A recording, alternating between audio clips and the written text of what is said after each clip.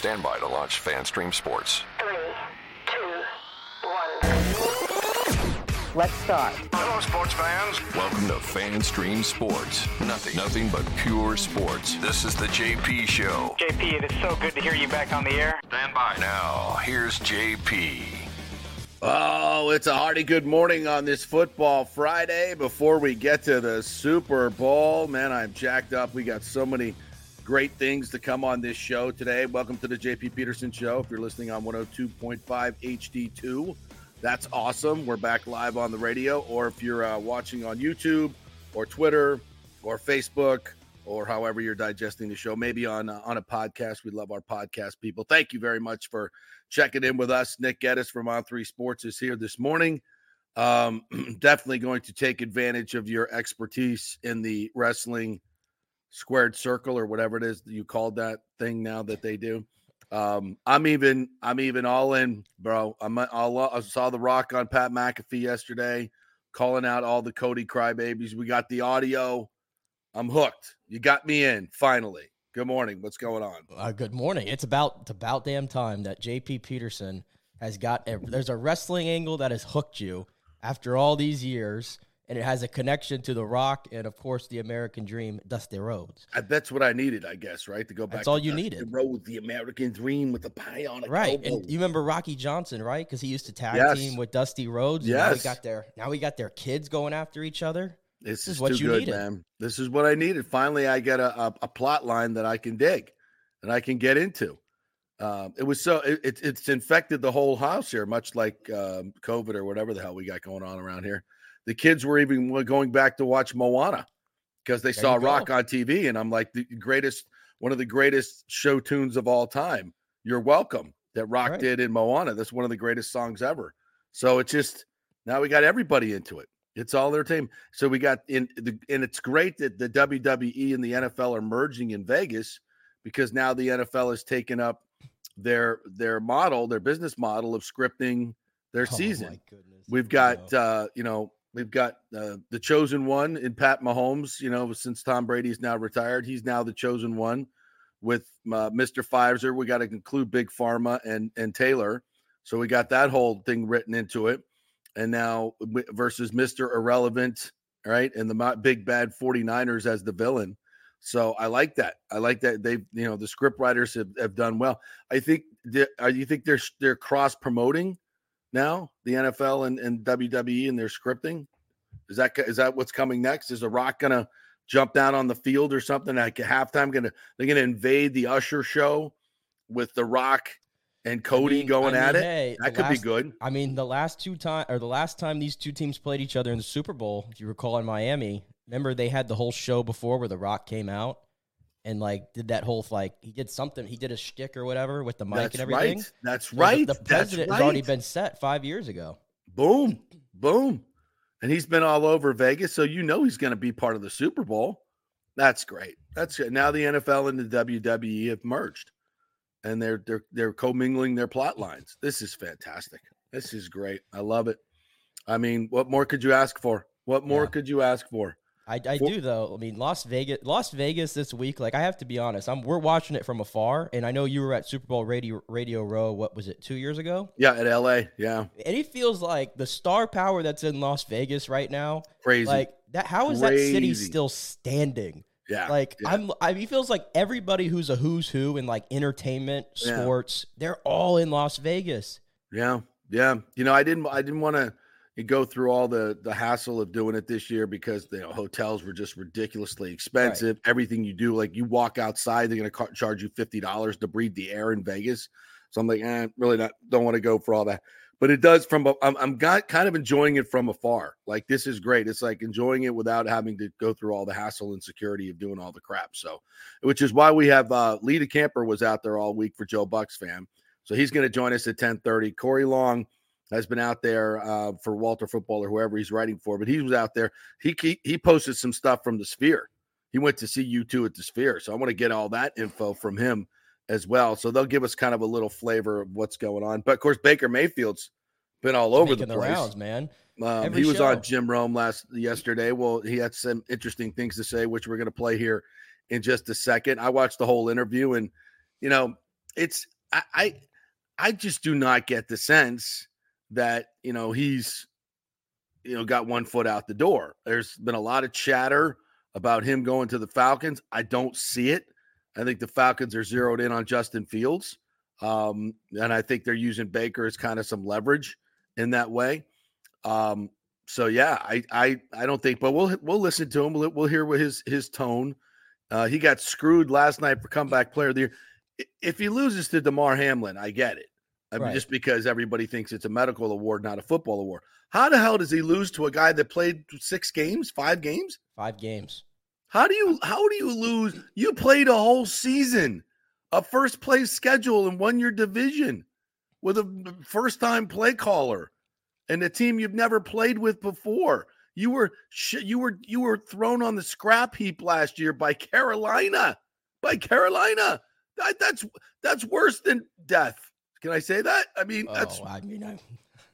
well, they got his heart beaten again, so it turned out well. I don't want to make jokes. That's of it football death. If you're released by Carolina, that is football death, and this is a football award. Well, I think we have two different things going on here. Like the NFL sort of combines comeback player of the year with like most improved player of the year.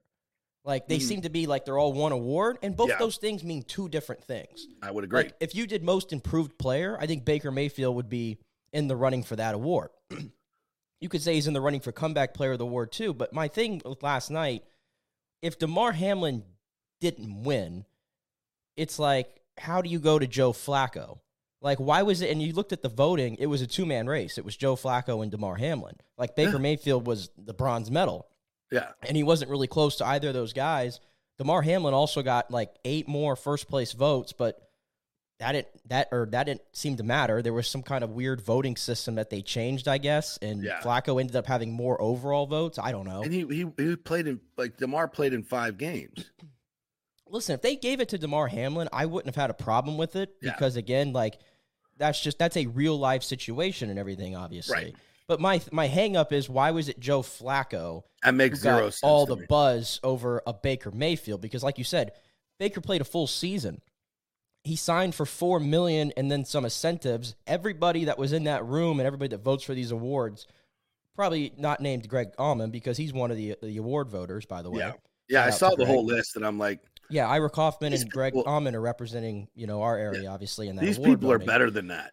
Yeah, but all those. My point was, all those people had the Bucs as a last place team and everything, and Baker exceeded all those expectations. Yeah, I mean, and I'm not trying to diminish what Flacco did. The Joe Flacco resurgence for those 5 games was one of the most out of left field things I have ever seen. Okay, so I'm not trying to like diminish what Flacco did, but like, let's not act like he played at like an all-pro level. Like they went 4-1, but like he played 5 games, he threw 8 interceptions. Yeah, like. Baker still had better numbers than him. Yes. Even though he obviously played 16 games, so of course, or 17, of course he's going to have better numbers. Which you have to play through a whole season and stay healthy. Yeah, he played through the whole season. He won the division. I know the playoffs don't matter in these voting, but he did win a playoff game.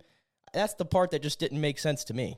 Yeah, 0 sense. I mean, who cares if you win the Comeback Player of the Year award? But if we're going to have awards, like, shouldn't the people voting for him, like, have a clue? Like, that just made no sense whatsoever. Of the other awards last night, I don't know. I didn't have a problem with any of them. Lamar wins MVP, but was the first quarterback to win an MVP without being in the top 10 in touchdown passes or yards, which is a little bizarre. I mean, it was almost like this was bequeathed to him. His numbers were, his overall QBR wasn't as good as many other quarterbacks. And I know it's not just numbers. I'm not having a huge problem with it, to be honest with you. By total QBR, he was 7th. He was 7th in the league, and that's the ESPN QBR. Baker was, by comparison, 10th. Brock Purdy was 5th. Mahomes was 1st. C.J. Stroud, Josh Allen, Jordan Love. So Lamar's quarterback rating was 7th, but he's the MVP. His numbers are never going to be like of the top because of the way Baltimore runs their offense, obviously.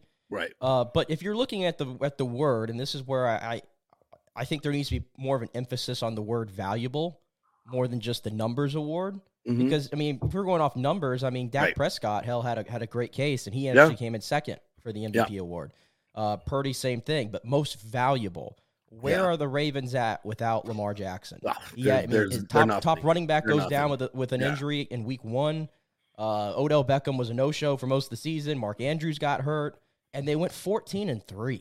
Yeah. And it really was Lamar's heroics that got them to that point. So I do think he was the most valuable player because there wasn't really another slam dunk option. No, there really wasn't. I didn't have a huge problem with it, but it's interesting to note. Just because the way, and I said this weeks ago, the way he wins games, the dude just makes plays to win games. It's not all about passing. With his legs, he makes critical plays to win games. I just have a bad taste in my mouth since the playoffs, where I thought he was, I picked the Ravens to win the Super Bowl this year. I expected him to play well in the playoffs, and he crapped the bed. He killed me, and he cost me money. So I'm a little jaded. That's where he's the MVP. That's all you needed to say. He cost you money, and now you have a personal vendetta. There you go. Of course, you're right, 100%. But he wins the MVP. Listen, I'm still upset that Brady threw for like 5,300 yards and 45 touchdowns in 2021 and didn't win the MVP over Aaron Rodgers. I'm still trying to figure that one out. Yeah, that was total BS. Hall of Fame class for 2024 was announced yesterday. Julius Peppers goes in, absolutely dominant player, one of the most incredible physical specimens I've ever seen. Actually saw him play in college, just unbelievable. Defensive end Dwight Freeney gets in, a no-brainer, one of the greatest pass rushers of all time, and not a super big guy, by the way. One of those great Derek Brooks types where he was just a great football player and beat you with effort and technique and passion and smarts. Tremendous. Patrick Willis, maybe the best tackling linebacker I've ever seen. That dude never missed a tackle, and when he came correct and mean. What a freaking football player Patrick Willis was. Devin Hester, record holder for kickoff and punt returns for touchdowns, finally gets in. You can debate whether a punt returner should be in, because we've diminished that so much in the game, which I don't like. I think it's one of the most exciting plays in the game. So I'm okay with Devin Hester because he was the best of the best, no question. Although I think if I said the best returner I've ever seen, Deion Sanders. Yeah. Whenever he touched the ball, it was going the threat to score. But we'll give it to Devin Hester. Andre Johnson, one of the most prolific wide receivers in the history of the game. I know he's one of those kind of tweeners to me. You look at the numbers and it's a no-brainer that he's in, right? But I watched him play his entire career from Miami. Do I think he's one of the greatest receivers I've ever seen? No. Well, no. I do think Andre Johnson deserved to be in, especially you look at context matters. This guy played with like 10 different quarterbacks in Houston, the best one being Matt Schaub.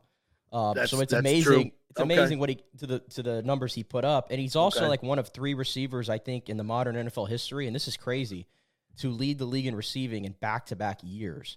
Like he's only the third. He was only like one of 3 guys to do it, and he also had the All-Pro. So I have no problem with that. I'll tell you where my 2 problems with the Hall of Fame is, and again, all these guys are deserving. Devin Hester is deserving, but if you're going to look me in the eye and tell me that Devin Hester is getting in the Hall of Fame over Antonio Gates, I think you're out of your mind. Antonio Gates is one of the best tight ends of all time. Agreed. And I'm perplexed as to how he was not a first ballot Hall of Famer. I mean, he's top 5 in top 3 in like every metric when it comes to tight end and when it comes to tight end numbers. So I don't get that one. And as much as I just said all those things about Andre Johnson, him going in before a guy like Torrey Holt, who's been on that ballot for a long time, is also very perplexing to me. I don't understand why Torrey Holt doesn't get more of a groundswell to get in the Hall of Fame. Go look at his numbers again. I mean, 8 consecutive 1,000-yard seasons, 6 of them, by the way, 1,300 yards or more. Elite production, Super Bowl. Isaac Bruce is in. Why is Torrey Holt not in? Don't get that. And then the Dwight Freeney one, obviously deserving, but this is the part that I don't understand, and I actually did some comparing of some other players who don't get any love for the Hall of Fame. Remember John Abraham, JP? Yeah, oh, yeah. Dominant for the most Falcons. Incredible athletes to ever play the game. Yeah. Correct. If you compare his numbers to Dwight Freeney, okay, and he played like 30 games less than Dwight Freeney, mind you. Huh. He's got more sacks. He's got more tackles, the same amount of forced fumbles, and more fumble recoveries, and Dwight Freeney goes in ahead of him. Huh. And where's John Abraham? John Abraham's never mentioned in Hall of Fame talks. And usually this stuff comes down to numbers.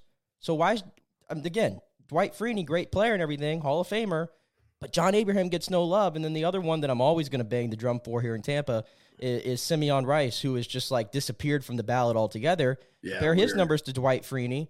He's right there. So it's just kind of little inconsistencies. And again, I'm nitpicking here. Yeah. That I see with the Hall of Fame, but I understand it's really hard to get into. They only pick 5 guys, but it's just my 2 cents. The deal is, especially with football, because numbers, when you get, you get to this point 5 years, 10 years, 15 years after they played, you can only really go back and look at numbers, right? Because what are you going to go back and look at all their tape? I saw these guys play. I covered these guys. I know who they are. Like I watched them play, and I get a feel like I can give you a real life feel for like, okay, you're playing against Dwight Freeney today. That's going to be a problem. Okay. He's a dominant player. You're playing against Patrick Willis today. That's going to be a problem. He's going to get 20 tackles today. You've got to figure out a way to block him or you'd have no run game. Right. I mean, they were just game changers. And I remember that about Dwight Freeney. I remember that about Julius Peppers. And you played against the Panthers. Julius Peppers was going to affect the game in a major way almost every single time. And that's how I kind of, I look at a player for the Hall of Fame. When I look at Andre Johnson, when, you played against Andre Johnson, you're like, oh, yeah, he could probably put up some numbers today. Keep an eye on him. But I wasn't like, oh, Calvin Johnson. Oh, my God, that guy. Well, that was the or thing. Even Torrey Holt. Andre Johnson was in the shadow a little bit of Calvin Johnson and Larry Fitzgerald. Yeah. Yes. A little bit. Yeah. He was always the third both man of those guys, first ballot Hall of Famers. Right. Like those were unbelievable. So I put them in a Hall of Fame tier. I don't know if I get there with Andre Johnson, but the numbers are what the numbers are, So they don't hand out 1,000-yard and 100-yard seasons. Right. If you're the third best receiver in the NFL for a period of time of your career, that's Hall of Fame worthy, in my opinion. And what I will say about Andre Johnson, it's a good sign? You know who the big winner was last night for Andre Johnson getting in? What? Mike Evans.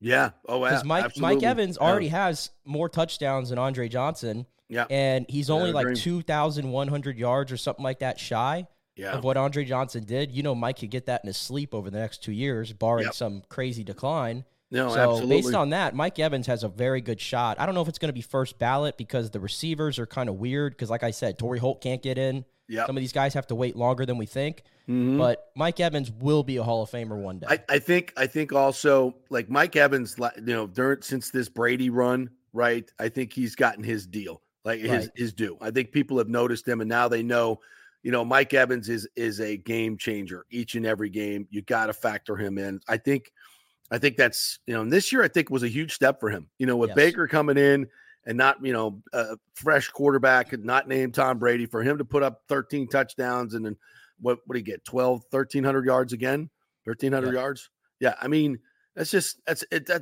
Hall of Fame stuff. It's all there is to it. It's Hall of Fame stuff, but yeah, absolutely.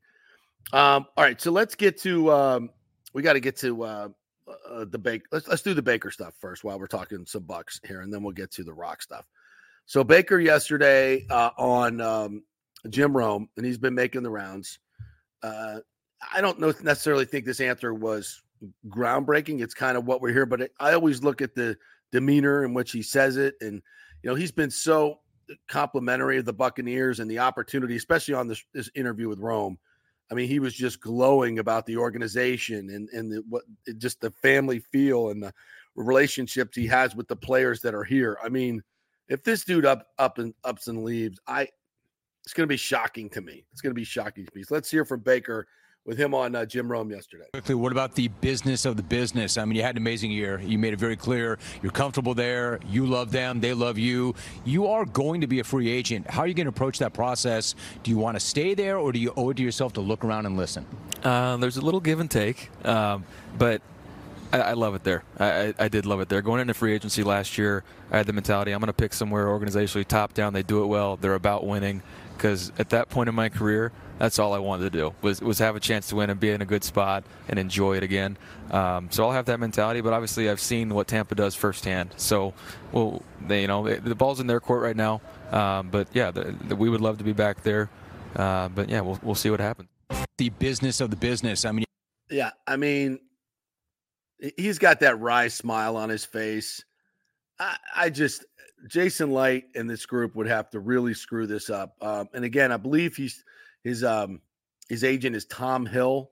It's not one of these super agents that is, all out to just got to get something on my resume. Got to make sure that Baker gets the biggest deal possible to make sure, that's what I can put out in a press release. And that affects the market. It affects negotiations when you have agents like that. I think it's a plus for the Bucs and for Baker, quite frankly, that he doesn't.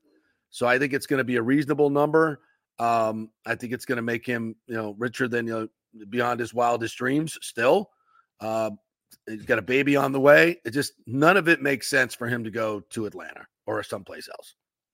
Yeah, he's like I said, he's going to be the top free agent quarterback on the market along with Kirk Cousins. So, I'm not going to sit here and act like he's not going to have suitors, because he is. And all it takes is one team to give him some outrageous offer. And at that point, Baker Mayfield, this could be the last time he has a chance to really break the bank.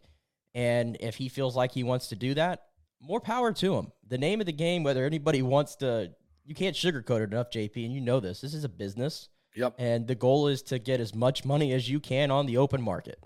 That's just the reality of the situation here. Well, for most guys, I think that's true. I say for most guys that's true. For the smart guys, it's not.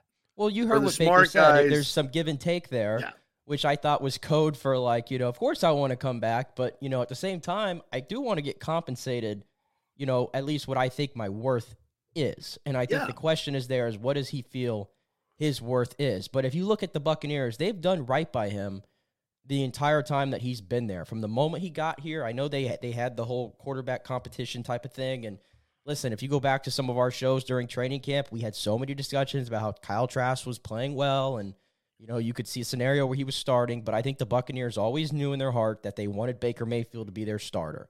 Yep. And even when times got tough throughout the season, and all the shows here locally, including ours, were talking about Kyle Trask, the Bucs never even considered it. They rode out with Baker. He finished the season strong. And listen, last night at the NFL Award Honors, guess who was sitting front row right there on the end? It's Baker Mayfield. Yeah. Why was that? Because he was so successful in Tampa that he rehabilitated his entire career. And even now with the new OC and everything, the search, they did right by Baker Mayfield. They found somebody that he likes. And again, I know you've talked about it this week. Liam Cohen at his press conference, he said it out loud. I came here to coach Baker Mayfield. And here's the thing. It's one thing, was he consulted? I would say Liam Cohen was handpicked by Baker Mayfield. I would go that far. You look at the connection between them and ask, all the people that were, maybe Thad Lewis, but I think universally everybody thought he's not ready yet. He's very young in his coaching career. But other than that, I think if there's one person that I said Baker would go to, when Jason Light came to him and said, and he did, what are you thinking for OC? What are you thinking? I think the first name out of his mouth was Liam Cohen. Yeah. I would bet a lot of money on that deal. Probably. Yeah. So he handpicked the OC. He ain't going anywhere. And I think also Jason Light, he's very smart, and the guys the Bucs have in the front office are very smart. If the Bucs were to lose out on Baker Mayfield, they know that it is going to be catastrophic to their future because now you're picking 26. Yeah. Then quarterback becomes your biggest need immediately. Yes. And now you have to force somebody probably with pick number 26. Yes. And you don't want to have to do that. Yes. So I think they're going to go all out clearly to retain Baker Mayfield. Absolutely they are. And if you let him get away, it's a tremendous fail by the organization. If we're sitting here next week or in a month and a half and it's like, okay, we just signed Baker Mayfield to $250 million guaranteed, I'm going to be like, okay, wait. Yeah, that's not happening. That's ridiculous. That's ridiculous. But I don't think Baker or his agent is going there.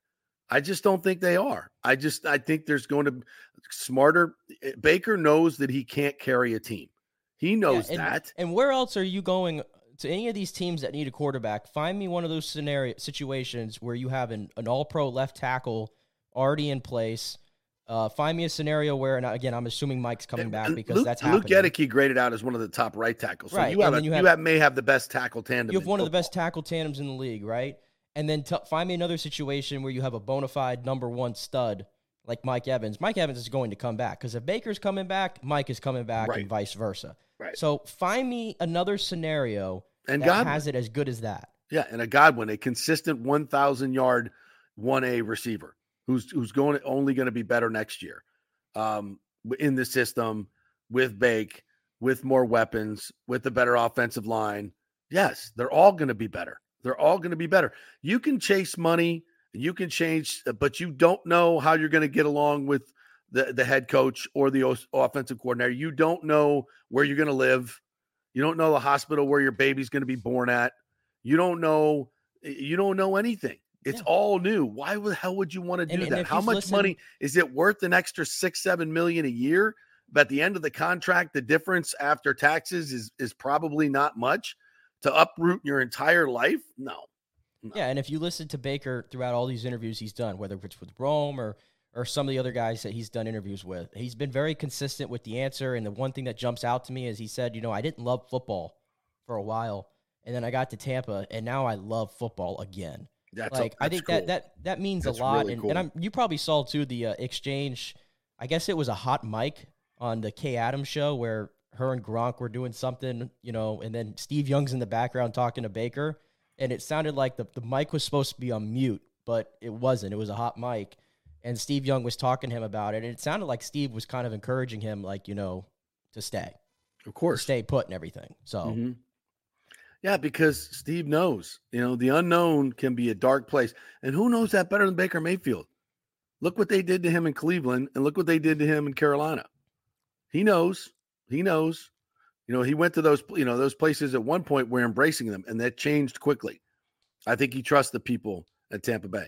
All right. Before we get to lead the camper, we got to get to the Rock. You want to set this up? I don't let me set this up. You set this up. Right. So, all right.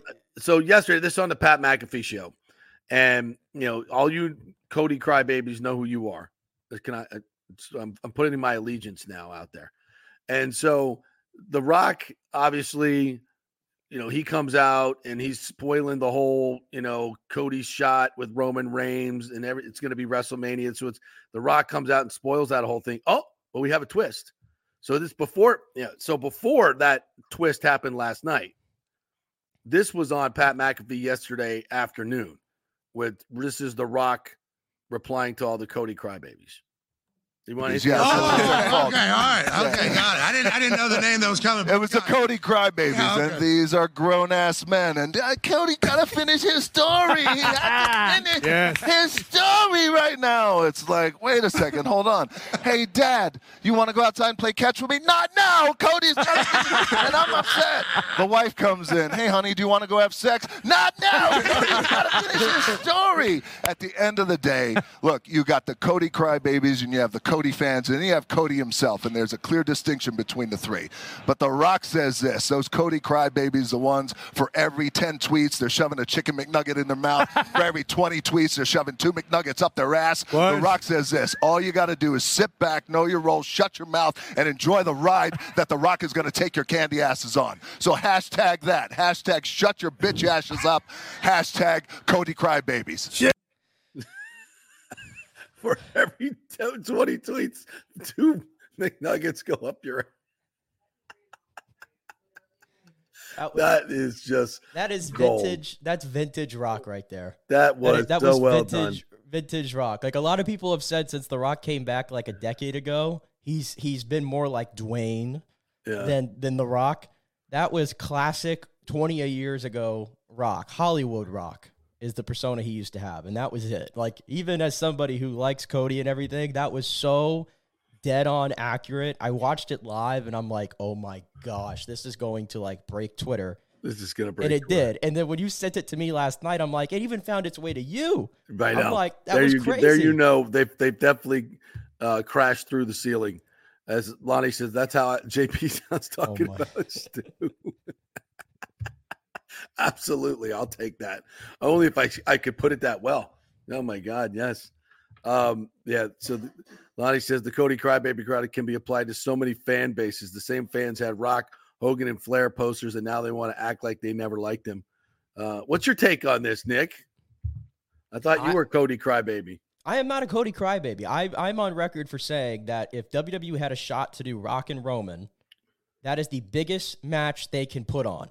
And that is what they are trying to do for WrestleMania, put the biggest match possible. So if they had a shot to do it, they needed to do it. The whole problem was the way they got there. And I explained that last week, how Cody won the Rumble, and it looked like he just handed the spot to The Rock. And that's where everything went rogue with all the Cody Crybabies, obviously. But last night at the press conference, it was absolute cinema in a way they got around it. And now it looks like we're going to get the match after all, Cody and Roman. But I think The Rock's going to have some part of this because The Rock is going to wrestle at WrestleMania. He basically said that on McAfee. He's already got his training camp. He's working out and everything, like wrestling. He's trying to get down to a certain weight and everything. So if anything, it's created more buzz, and I can't wait for April, whatever it is, in Philadelphia. It's going to be fantastic. Love it. Love it. Love it. So they switched it back. So Cody's now getting his shot. Right. So Cody originally said, like, I'm not going to challenge Roman at WrestleMania. And then last night, Roman was like, your time has passed, and now I'm going to pick who I face. He picks The Rock. The Rock comes out, and The Rock and Roman, like, basically, like, they shook hands and they embraced. And that's how I'm, like, playing it out now is, how they get around what Cody said about how I'm not going to wrestle you at WrestleMania. I think what's going to end up happening is Cody's like, hold on, I let you have your spot. But then you come out on stage, and now you're, like, hugging the guy, like, you're flirting with him, and now all of a sudden, this isn't what I signed up for, so now it's like, F you, I'm taking my spot back, and I am owed it, by the way. And then Cody goes after The Rock and everything, so now The Rock kind of is going to play the bad guy, it looks like. Did The Rock slap him? Yeah, because Cody dissed his family. He said, like, I look at both of you, and your grandfathers, if they saw both of you now, they'd be ashamed of you. Oh, is what Cody told them. And The Rock stepped up in front of Roman and was like, you're talking about my ancestors. You're talking about my blood. Oh, and then he slapped him, and all hell broke loose. So it was great. All right. Well, the NFL obviously taking a page out of that book with their own scripting this year. So here we go. How's it going to end? We shall see on Sunday. All right, quick break. When we come back, Lee DeCamper's going to join us from Joe Buck's fan. He's been out at Super Bowl all week, has some thoughts on the whole Baker-Steve Young thing. He was hanging out for that deal. So we'll do that when we get back. The Jeeves Law Group is the place you need to go for your free case evaluation. If you got a total on your car on an accident and didn't get the money you think you should have gotten, well, that's a sweet spot for the Jeeves Law Group. They can open a case for you and recover some of that money. Just all you got to do is give them a call, go to that website, JeevesLawGroup.com, and get your free case evaluation and give them a call over there. Scott Jeeves, be happy to talk to you. Back in 3 with Lee DeCamper. Stay with us.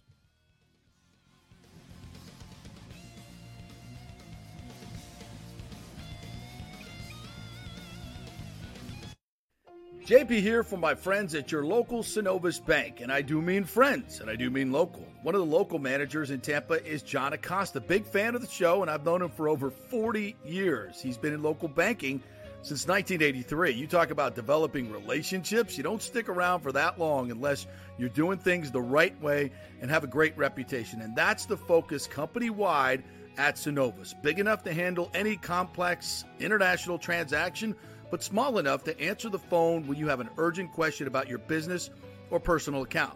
And for personal accounts, they have a very easy app that works great.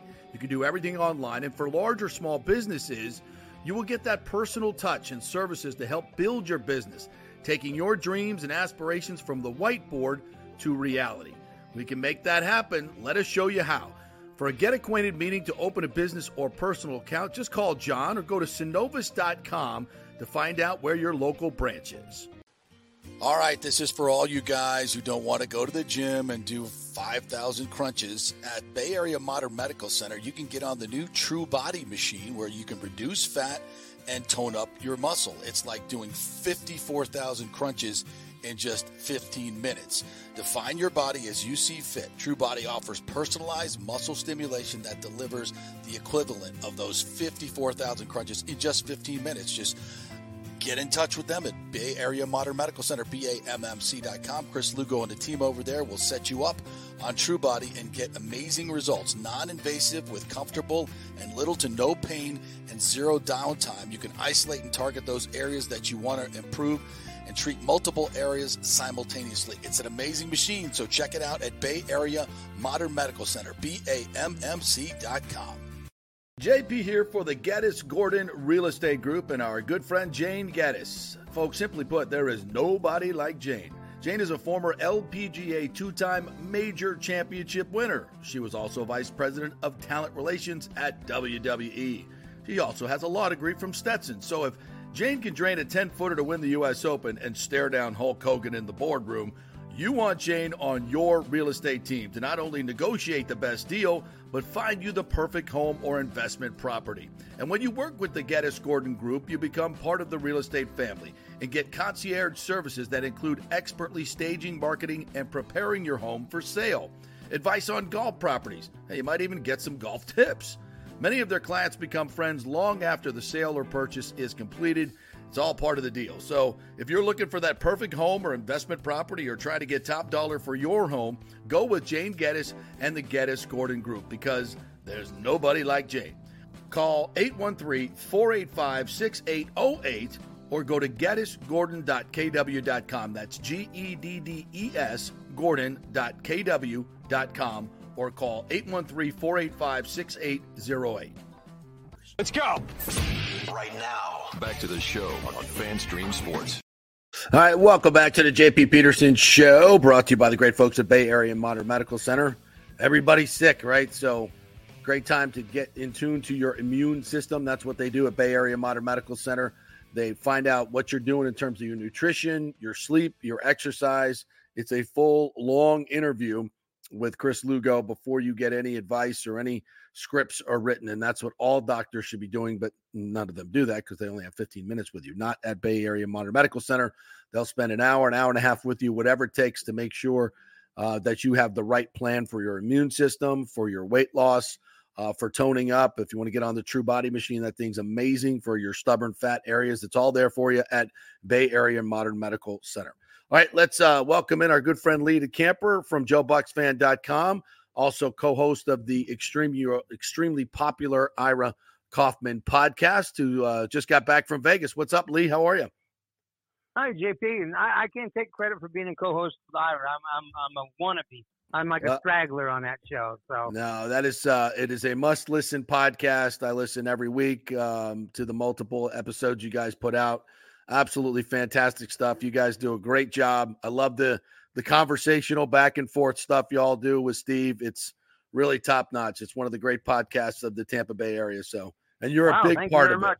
You're a big part of it. Thank you very much. Yeah. I'll make sure Ira hears this. You don't need to blow up his ego anymore. Yeah, he's got plenty. So how was Vegas? Tell me about the whole scene. Well, Vegas is busy, as you can imagine, and I was busy. Let's put it this way. 3 nights in Vegas, I had 2 drinks total. I didn't even place a wager. That's it. And I forced myself to. Let's put it this way. It was Monday evening, the opening night, Super Bowl opening night. And you've been in these things before. It's chaos. You're walking all over the place. And so I was there all day. I was there at night. And the way the NFL has everything set up, you're doing a whole bunch of walking, a lot of walking. And so I was basically walking for, 5-6 hours, and I was so beat that I was staying at Aria. As soon as I got dropped off by my Uber in Aria, I went to the lobby bar, dragged my computer case with me, ordered 2 bullet bourbons, forced myself to drink those while I sat like a zombie in the lobby bar, and I didn't even have dinner. I was too tired to walk to get a slice of pizza. I went straight to my room and went to bed. So, I almost pulled it off 3 nights in Vegas without a drink. I did place a couple wagers on MGM app, but I did not place a physical wager. Wow. But I was that busy. That busy. I was, and I got some information. hounded Baker Mayfield, and I fought with the his marketing agents, which reporters are pariahs to these people because they know they can't make money off. And like I said, you've been on radio several times, Radio Row. You know how it is. Yep. And for your listeners, most of the players, not all, but the vast majority are there to hawk products. And I don't blame them. Yeah. So they're getting paid for their it. appointments. Yeah, exactly. So they have appointed schedules with various networks, various radio shows. It's a tight schedule. They're trying to squeeze as many appearances as possible within a given window. And, it's money. So when a reporter wants to come up and ask a question or two, that's costing them money, and they freak out. They don't like that. Yeah. So anyway, Baker was doing his rounds, and I was trying to catch him, and I had no idea the Mandalay Bay Convention Center was this huge. I think you went to the Houston Super Bowl a few years ago, JP. Yeah. It's sort of like that. The convention center in Houston's like monsters. Well, that's what Mandalay Bay's like. And so Baker's doing his rounds, and this was the day that the video came out where he was allegedly on a hot mic on Kay Adams' show, allegedly telling Steve Young, "I'm coming back." Well, you got to play a little hopscotch with that video to come to that conclusion. He just said, "Yeah," and what does "yeah" mean? I don't know. And so anyway, that video had come out that morning, and I was actually on Radio Row. I saw the video. I sent the video to Steve. Said, "Hey man, I can't hear that video in the media center at Radio Row. I can't hear it. So you tell me what he's saying. I'm here. Baker's here. I'm going to try to flag him down." So Steve got back to me. It's not really clear what he's saying. And not definitive. So I was trying to flag. Yeah, exactly. And so I did flag Baker down. I saw, I was told by Brian Baldinger and NFL Network, "Hey, he's coming by at noon," which is like 20 minutes after I saw the video. So great, I'll stake this place out. And sure enough, he shows up. NFL Network goes on his set, does his hit. He starts walking down the stairs. He sees, he goes, "Hey, stranger, how you doing?" "Hi, Baker." All of a sudden, here come the PR people, the marketing agent. Like, "Do you know him?" I'm like, "Well, yeah." And he's like, "Does he know you?" I said, "Of course. I talked to him in the locker room. What are you talking about?" "Well, who are you?" I said, "Well, I'm a beat writer with the Bucks. I cover the Bucks." "Oh, no, he has no time to talk." And then I said, "Well, I can get in a couple of questions, man." No, he has no time. He's got to go to another interview. And this is where these guys freak out whenever I say this. Like, "Oh, that's okay. I can walk and talk." Yeah, exactly. They don't know how. They don't have a comeback for that. And I'm like, "Well, he's got to go to another. He doesn't have time to walk and talk." I said, 2 questions is all I'm looking for. Just 2 questions. I'll walk and talk with him. "Well, we don't know." And Baker overheard this. Baker said, "Yeah, I'll talk to him." And that of course he did. Him off. Yeah. Yeah. So we're walking. I asked him 2 questions. One, I asked him, "What's the percentage you're coming back?" And so I was limited what I could ask him. And he told me. And I thought the next question was the key answer. Then I asked him. I said, "If you come back, Baker, what are the percentages you think Mike Evans returns?" He looks at me and smiles. He said, "Pretty high." Yeah. I like that answer. So so that was the Baker deal. And real quick, I'll tell you about Steve Young. So like I said, Baker had spoken with Steve Young. Yeah. And the hot mic incident. Well, Steve Young, when I'm watching this video and I'm talking to Steve on the phone to what's going on with this video, about 20 yards away, I see Steve Young doing a hit with Mike Florio. Okay. He's right there. I'll get him when he finishes up with Florio. Find out what Mayfield was saying. His marketing reps are worse than Mayfield. He can't talk. And I said, I can walk and talk. I only need 1 question. That's all I've got. 1 question. I could, he can't talk. Well, I can walk and talk with him. Nope, he's got to go to another interview. We're late. We're running. I can run and talk.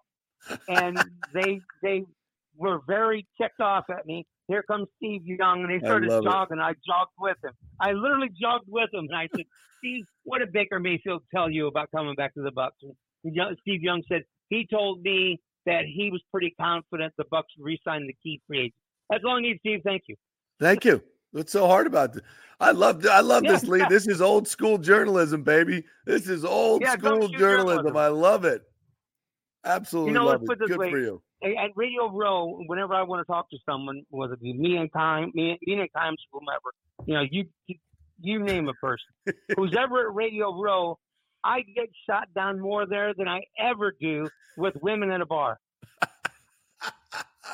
Yeah, those handlers don't play, man. They do not. They are there. No. They are not there to facilitate interviews. They're there to protect their man from doing anything that they're not. You're absolutely right. If they're not getting paid for it, or if they can't put you on a list of how many people that they're touching in a marketplace. Oh, well, this is the 11th largest market. This is you can sit down with them. Then they have no, because that's how they get paid. They mark it down. Yes. We did Tampa, we did Dallas, we did Houston, we did this gets this many listens, blah blah blah, and they build up a report for when they're done. The PR agency and say we did Radio Row and we reached 7.3 million people. It's all BS. But that's how they get paid, and that's how they start trying to quantify these numbers. So you're absolutely right. Well, go ahead. Yeah, no, I was saying that's why we're pariahs. They get me fun out. Here's a really cool Buck story related to what we're discussing about how the marketing reps, they don't want anything to do with this. Oh my gosh, this might have been 10 years ago. Levante David made a rare Radio Row appearance. It was in Phoenix, and I just happened to be there. And okay, I'll talk to Levante. And I went to Levante, and of course, his marketing agent. Of course, she said, "No, you can't talk to Levante." Just by happenstance. Do you remember Alan Barrett, who worked with Buck Media Relations? Yeah, he's working for Live Golf as well. Yeah, he works for Live Golf. He was there as well, taking care of Levante. The marketing rep shot me down immediately. Well, Alan overheard that. He's like, goes to the marketing rep. No, he can talk to Lee. Make time for Lee. Yes. Yeah. See that, and that's kind of the old days when they would protect. So Baker didn't have any Bucks people around him at all. It was just all Advanced Auto Parts people. Interesting. Exactly. Yeah. I think that's who he was working for, which, I get it. I get the whole business part of it. But look, if you have somebody who's there on Radio Row as a reporter and he's willing to walk and talk as you were, you're not taking up any time. They should be facilitating that. But as we know, those are old school values. Hey, you mentioned, are you hearing any scuttlebutt about Baker to the Falcons? Well, I talked to D. Orlando Ledbetter of the Atlanta Journal-Constitution, and he's like, he covers that beat like a blanket. Yeah, Good dude. And I asked him, I said, what do you think of the chances the Falcons are going to make a pitch for Baker? He didn't think it was going to happen. He said that question actually did come up in Raheem's press conference when he was introduced as head coach on the Falcons. He said that question actually did come up. And, of course, Raheem couldn't say a whole lot about it. But he didn't think that they were going to go after Baker. Not that they don't want him, but it'd be a financial issue. And he seems to get the impression that their organization is probably looking at making drafting a quarterback high in the first round. And going from there, hopefully a franchise quarterback. So he didn't think if they did talk to Baker, he wasn't sure how serious their pitch would be. Yeah, I think they're more focused on drafting quarterback or going after Justin Fields, depending on the compensation. And I think they're just using Baker as leverage. And that's fine. I get it. But I agree with you. I don't think it's as good a fit as those other points for Raheem and for the fan base, for Arthur. I worked there for 2 years, and I know Arthur Blank wants to be relevant again nationally and within Atlanta. I mean, they do not sell a lot of tickets in Falcons football, and Justin Fields would sell a ton of tickets. Hometown kid, coming home, makes all this. If they sign Baker Mayfield, the fan base would be in a revolt. Trust me. Like, that would not be popular. That would be like Greg Schiano to Tennessee. That would not go over very well in Atlanta whatsoever. It wouldn't. I'm just telling you. So that's one of the big reasons I don't think it's happening. All right. Any other tidbits you picked up while you were out there in Vegas? Well, here's one that's gossipy. And if you want to traffic in gossip, this is kind of gossip. Oh God, of course we do, Lee. We got 2 hours to fill, for God's sakes. Yes. Yes. Well, Steve and I, a Joe Bucks fan, we both noticed this separately. Okay. And we've written about it several times. I cannot confirm this. And as a matter of fact, I really haven't pursued it or asked many players about it. But when Tom Brady, his last year with the Bucks, beginning with the San Francisco game, it sure looked like his teammates had tuned him out. Oh, yeah. If you go back to that San Francisco game, you see how he's yelling at players and trying to motivate them. They just looked like they had tuned him out. No, we said that then. I picked up on that as well. Absolutely. You too, I agree with you 100%. Oh, I'm 100%. It was a totally different vibe than when Brady first got here. Completely different vibe. Yeah. They were done with it. They were done with it. Yeah. That's the impression I got beginning with the San Francisco game. Yep. At least for me. That's when I first picked up on it. Well, I heard through the grapevine, and who knows if this is true or not. I heard through the grapevine that we were not wrong. That apparently some of Brady's teammates were starting to get fed up. It was pretty clear he didn't want to get hit. And, he's always like, got to give 110%, got to bust your tail. And he wasn't he wasn't practicing what he preached, in other words. Exactly. And that some of his teammates noticed that, and that's when the tune-out began. I agree. It was, from watching the tape, you picked up on it early in the season, and it just grew and grew and grew. And then I think the Pittsburgh situation where he went to Bob Kraft's wedding and didn't come with the team, I thought that was not received well, given everything else that the organization had done for him. Letting him take off training camp, everything else, that did not sit well. And look how they played that day and the following week against Carolina. Carolina, they were completely checked out. Yeah. That's when it all started. And I think it kind of, he tried to reclaim, it's Tom Brady, right? And they never really put it back together, a lot of it I think is on Brady. And I'm pretty sure I know where you feel on the whole Brady tampering, going to the Dolphins, retirement, suddenly coming back. Bowles is the coach. Arians isn't. To me, that was all Brady orchestrated. That was 100% Brady orchestrated. Do I have 100% proof? No. Do I have a lot of people on the record? I shouldn't say on the record. Anonymous sources that have confirmed all that? Absolutely. I think I won't put words in your mouth, but is that a fair characterization? What I have heard, Brady ordered the code red. Well, I don't know if Brady ordered the code red, but what I have learned, what I've been told, was Arians retiring and Brady returning are not separate incidents. Right. Yes. Well put. They're related. We'll leave. We'll leave it at that. Yeah. And listen, this is Nick hates when I do this, but this is not to stain Tom Brady's legacy. Tom Brady was one of the greatest things that ever happened to the Bucs. I would put it just behind the 2002 Super Bowl. And some people would put it in front because it's Tom Brady. I'm fine with that. Y'all can say whatever you will. I have a special affinity for the 2002 team. The Brady team is what it is. It was one of the greatest things that ever happened to the Buccaneers. But I'm also not going to sit here and tell you that things did not end poorly. They did.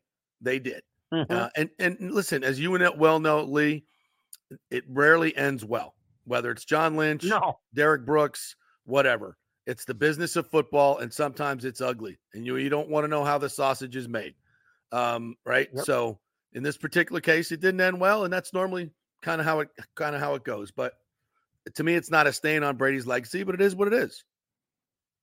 Exactly. I think that's fair. And you put it well. It never ends well. No. And that's okay. All right. Give us a little promo, Lee, what you guys got coming up on Joe Bucks Fan. Go ahead and promote the content, the website, the podcast, all that stuff. Well, thank you. Well, obviously, Ira's a twice-weekly podcast, and we try to make it entertaining. We try to make it sound like a couple guys in a bar having beers, discussing the Bucks, arguing over the Bucks, throwing things at each other about the Bucks. Yes, I was in Las Vegas at the Super Bowl. I talked to all 4 ex-Bucks who are on the 49ers roster. Donovan Smith, Justin Watson, Mike Edwards. We got on the Chiefs. Excuse me, not 49ers. On the Chiefs, yeah. And Blaine Gabbert. And so I've got several stories from each of those guys still coming from JoeBucksFan.com. And so, that's one reason I go there. It's the main reason I go there. I get Bucks-related stories. So I just happened that I was there same time Mayfield. That was just sheer luck. But I did go there specifically to get Buck stories on opening night, and I got hold of all 4 ex-Bucks. Nice. And that's a feat in itself. Like I said, you've been in those things before. You have to roam and walk and roam and walk. It's crazy, and it's like finding a needle in a haystack. There's one player. Well, I found all four, and Nice. so I have several stories from those guys with some Buck stories, and they'll be coming in the coming days on JoeBucksFan.com. Awesome. Great stuff, Lee. Thanks, buddy. Appreciate your time. Well, thank you, JP. Have a good one. Yeah, will do. Check out the podcast. Really, really good podcast with Ira and Steve and Lee. You were kind of quiet there, Nick. Like nothing to throw in. No, you started slandering the GOAT, and I just had to tune out, and I had to look up here at the Tom Brady newspaper that I have framed on my wall, and it's holding great. up the Lombardi. It's amazing. It's like, we're like 2 days removed from the 4-year anniversary of one of the greatest days that I have ever lived on this earth, and we're talking about how it ended. I could care less about how it ended. Just like just like the people in New England, I'm sure. Oh, maybe not. They take it very serious there, and rightfully so. I'm sure they care a little bit of how it ended. But we remember the great times. It never ends well. I remember the great times. Yeah. I'm sure there's a nice story to tell about how it ended at some point, and whatever. We'll get the answers. But I don't care. You want to call him a hitman or whatever that came in. I don't care. He won a Super Bowl in his first year with the Buccaneers. It's an amazing accomplishment. And I could give two craps about everything else that happened. And the Bucs are and when he left, by the way, the Bucs have continued the success, and they're set up well for the future. That's all I care about. Well, it's like we say on this show very often, two things can be true here. It was one of the greatest things that ever happened to the Tampa Bay Buccaneers, without question. The day I first broke the report that he was coming to Tampa Bay was one of the greatest days of my life. Are you kidding me? It's fantastic. And I'll remind people of that all the time. Just for fun. But it's also true the way it ended was ugly. It wasn't good. But listen, that third year he gave us was unexpected based on the events that preceded it. And I'd rather have the 5 first-round picks, to be honest with you. Yeah. Or the three, it might be. Bull crap. I'm calling. As opposed to the last year of Brady? I hate to rehash these conversations. Getting your ass handed to you in the playoffs? I hate to go down these 3 first-round picks? Hell yeah, I'd rather have 3 first-round picks. I hate to go down these rabbit holes again. I'm just saying that if Tom Brady wants to come back for another year, there ain't no way I'm saying, no, we're good. We're good. No. But my point is I've blocked out that year. Okay, it's a year. I've taken a Sharpie and I've just gone over it. I don't care. You should. And if not for the idiot known as Antonio Brown and an ill-advised defensive call by Todd Bowles, I'm so convinced that Brady would have won back-to-back in Tampa Bay. Mm-hmm. Okay, and that to me that's the bigger what if in this whole situation than how it ended. No. That was a symptom of the sickness to Antonio Brown. That was a symptom of the entire sickness of the team. So you can't take that. You can't take the symptoms away from the disease. All right. It all comes in one. So when you, Tom Brady, enable Antonio Brown to be the bitch ass that he is, when you enable him and you keep allowing him to do whatever the hell he wants, you know what happens? Eventually, he takes off his gear and walks off the field in the middle of the game. That's what happens when you enable bitch asses like Antonio Brown. And eventually, that's what's going to happen. Now, you got the Super Bowl out of him, so it was great. Fantastic. But eventually, that was going to happen. The meltdown was coming. And so that's how it went. That's how it ends. So what? That's not besmirching the man or the Tom Brady era in Tampa Bay. It's just keeping it real. That's why people watch the show. We keep it real. And that's what happened. It's fine. Who cares how it ended? I don't care. We need to have a trophy. Statue. We need to build a statue as soon as possible. Build a statue. I'm fine with it. Come on. 2 things can be true. And they are.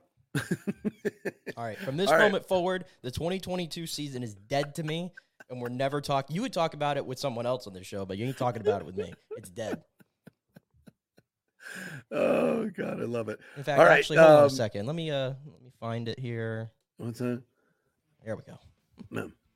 What? Oh, you hear the bump You hear music. the little Yes, jingle? great. You hear the jingle? I hear. It's a little low in my ear. You need to bump it up a little bit. You've been cut off from this segment. You gotta go to break anyway. All right, we're going to break. I think I'm still on.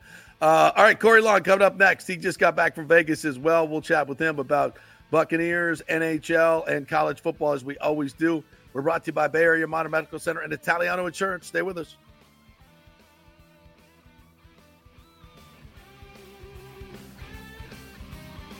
JP here for the Jeeves Law Group, Jeeves. Call for a free case evaluation, 888-9-JEEVES. That's 888-9-JEEVES. We're local, we're trusted. The law firm brings over 80 years of combined legal experience focusing on clients in Tampa Bay, the state of Florida, and national class action cases. If you're injured, get that free case evaluation, no cost to you. The Jeeves Law Group's focus is on auto, truck, and motorcycle accidents, as well as class action and consumer protection law. Scott Jeeves is a board-certified civil trial lawyer and a certified circuit court mediator practicing in the Tampa Bay area for over 30 years. You hear him on the show all the time. Great guy, big Gator fan, and great for the community. The Jeeves Law Group is a highly skilled team with years of experience that will apply their skills, expertise, and knowledge to assist individuals who have been in an accident with compensation for damages, lost wages, medical expenses, pain and suffering, and property damage. Get that free case evaluation, 888-9-JEEVES. That's 888-9-JEEVES. JP here for my good friends at Italiano Insurance, and they did it again. Once again, Italiano Insurance stepping up with the best customer service. I was in a bind. My old insurance company, my auto insurance, jacked up my rates, so I called Charity at Italiano Insurance, and she stayed till 9:30 at night until she got my insurance done. And guess what?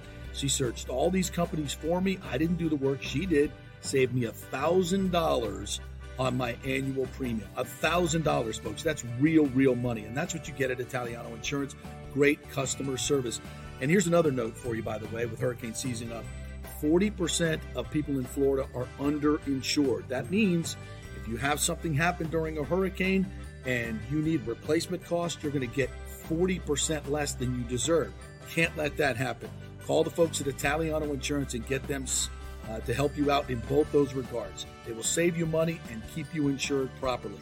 That's 813-877-7799. Great folks in the community, been doing it for over 60 years. Italiano Insurance, 813-877-7799. Start the new year with a new diamond from the Gold and Diamond Source. It's still engagement season. Where better to get that special ring than the Gold and Diamond Source? Of course, I just got mine there. I'm engaged. You should do the same thing. Let's go. Gold and Diamond Source has the largest selection of engagement rings in the country. A literal jewelry superstore with 30 times the inventory of any normal jeweler. And if you have a loved one or a special person in your life who has a birthday this month, maybe you have an anniversary coming up, you can get 15% off the January birthstone, which is garnet, as in garnet and gold for all your Seminoles. Celebrate that mythical national championship. And it's the Gold and Diamond Source's 40th anniversary. For the past 40 years, they have taken pride in offering only natural diamonds formed over billions of years from the Earth's incredible forces. And gold prices are at an all-time high. Now's your chance to turn your jewelry box into a cash machine. It's the perfect time to trade in your broken or unworn pieces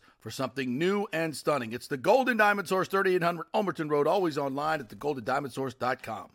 Let's go. Right now, back to the show on FanStream Sports. All right, welcome back to the JP Peterson Show here on this Super Bowl Friday. The last Friday of the football season. Oh, my God. Oh, depressing. We've only got to, 3 months to the draft and free agency? Hey, don't worry. We got about, 2 weeks before pitchers and catchers report? Oh, that's right. Yeah, we got to talk a little bit of Rays today. We'll do that as well. Want to wish a happy birthday to one of our great listeners, Brian B. It's his 50th birthday. Big Lightning fan and Cowboy fan. How about them Cowboys? So happy birthday to you, Brian B. Thank you so much for listening, and John Hill and all the group there. We appreciate you guys very, very much. So happy 50th birthday. It's all downhill from there, brother. Trust me on that one. No, 50's the new 20.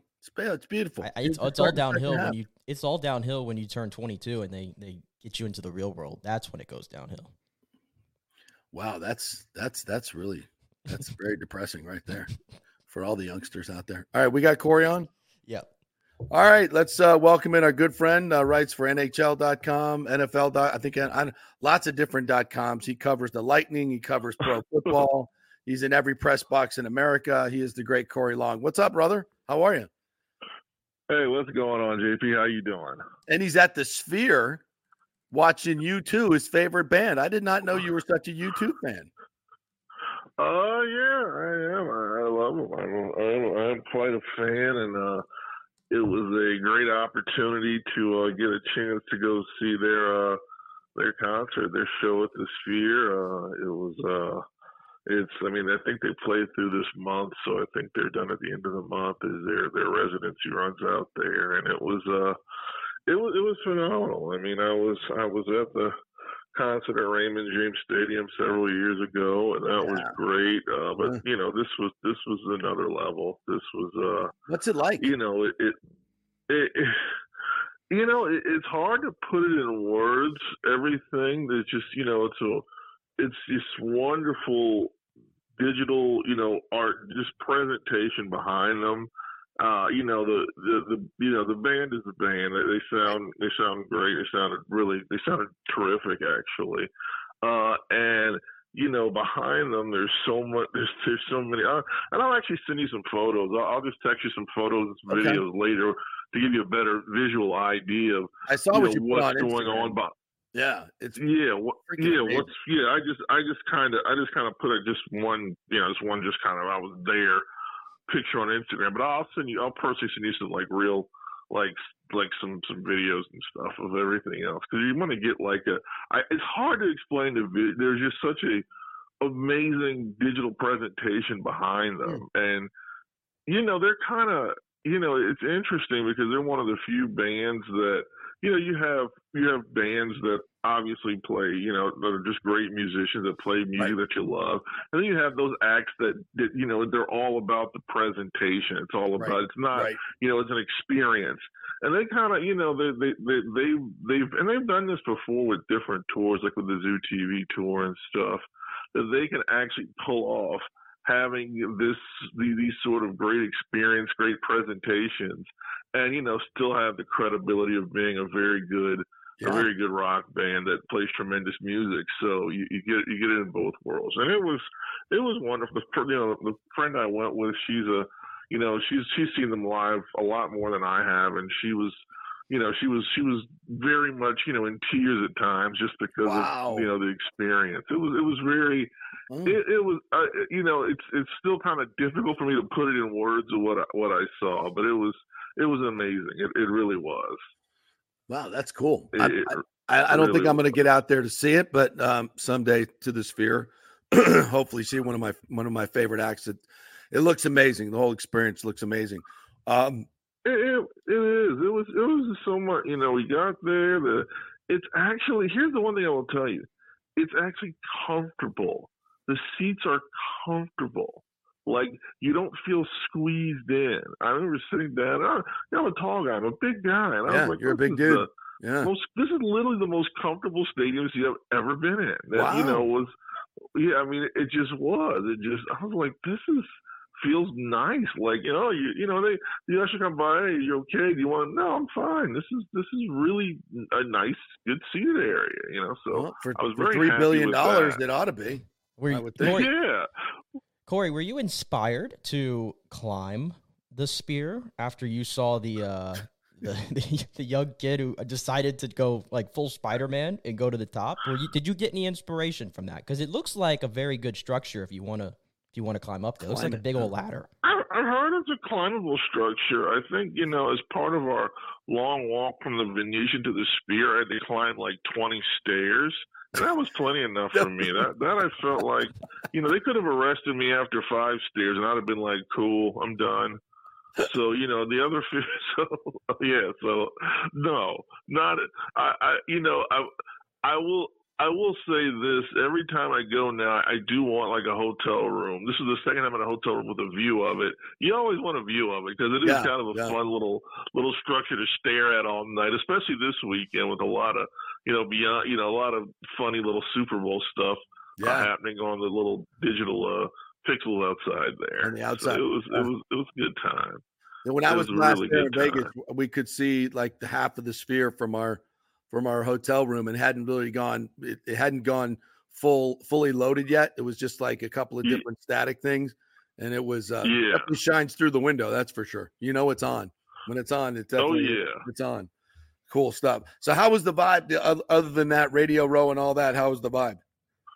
Yeah, it was fun. It got really crowded on Wednesday. You know, the storms on the West Coast probably kept some people back a couple of days, but by Wednesday, flights were coming in. Flights were able to come back in from LA a mile a minute. So everybody was out there on Wednesday, and you know, security picked up, people picked up. You know, the first 2 days, Monday and Tuesday, it was raining, so it was kind of calm almost. But once the sun came out on Wednesday, it was wild, and you could tell when I left. And I left last night. It was, you know, I left in the afternoon last night. It was really getting, you know, heavily packed, and then you had the WWE doing their WrestleMania press conference there, so they had a lot of, you know, I got a chance to see, you know, Dwayne Johnson before I left, and the entourage of people that he wrote. Here's the funniest thing. The funniest thing of the week was the guy who had the most handlers during at least on Tuesday when I saw. Like, you know, most people were just, it was Tuesday, it wasn't Wednesday, so people are still walking around, kind of. Tony Romo, you get Phil Simms, you get a lot of NFL guys. But the guy you could not touch, Danny Cannell, he had 5 guys and a camera crew around him. Danny Cannell? Yeah, we're just like, what's Danny Cannell doing here with a full-on entourage and a camera crew with? That's what happens when you go Turtle anti-SEC. and he and the rest of them. That's what happens when you go anti-SEC, because all the SEC knuckleheads come after you. So yeah, that's why he has all that security. I think. Yeah. You don't want to cross the Cosa Nostra or the SEC, because they will come after you. One of the two. Absolutely. Do not cross those people. They are crazy. Yeah. No. Yeah, we're sitting there like, we're sitting there watching him like, man, he's got a full offensive line and a camera. There you go.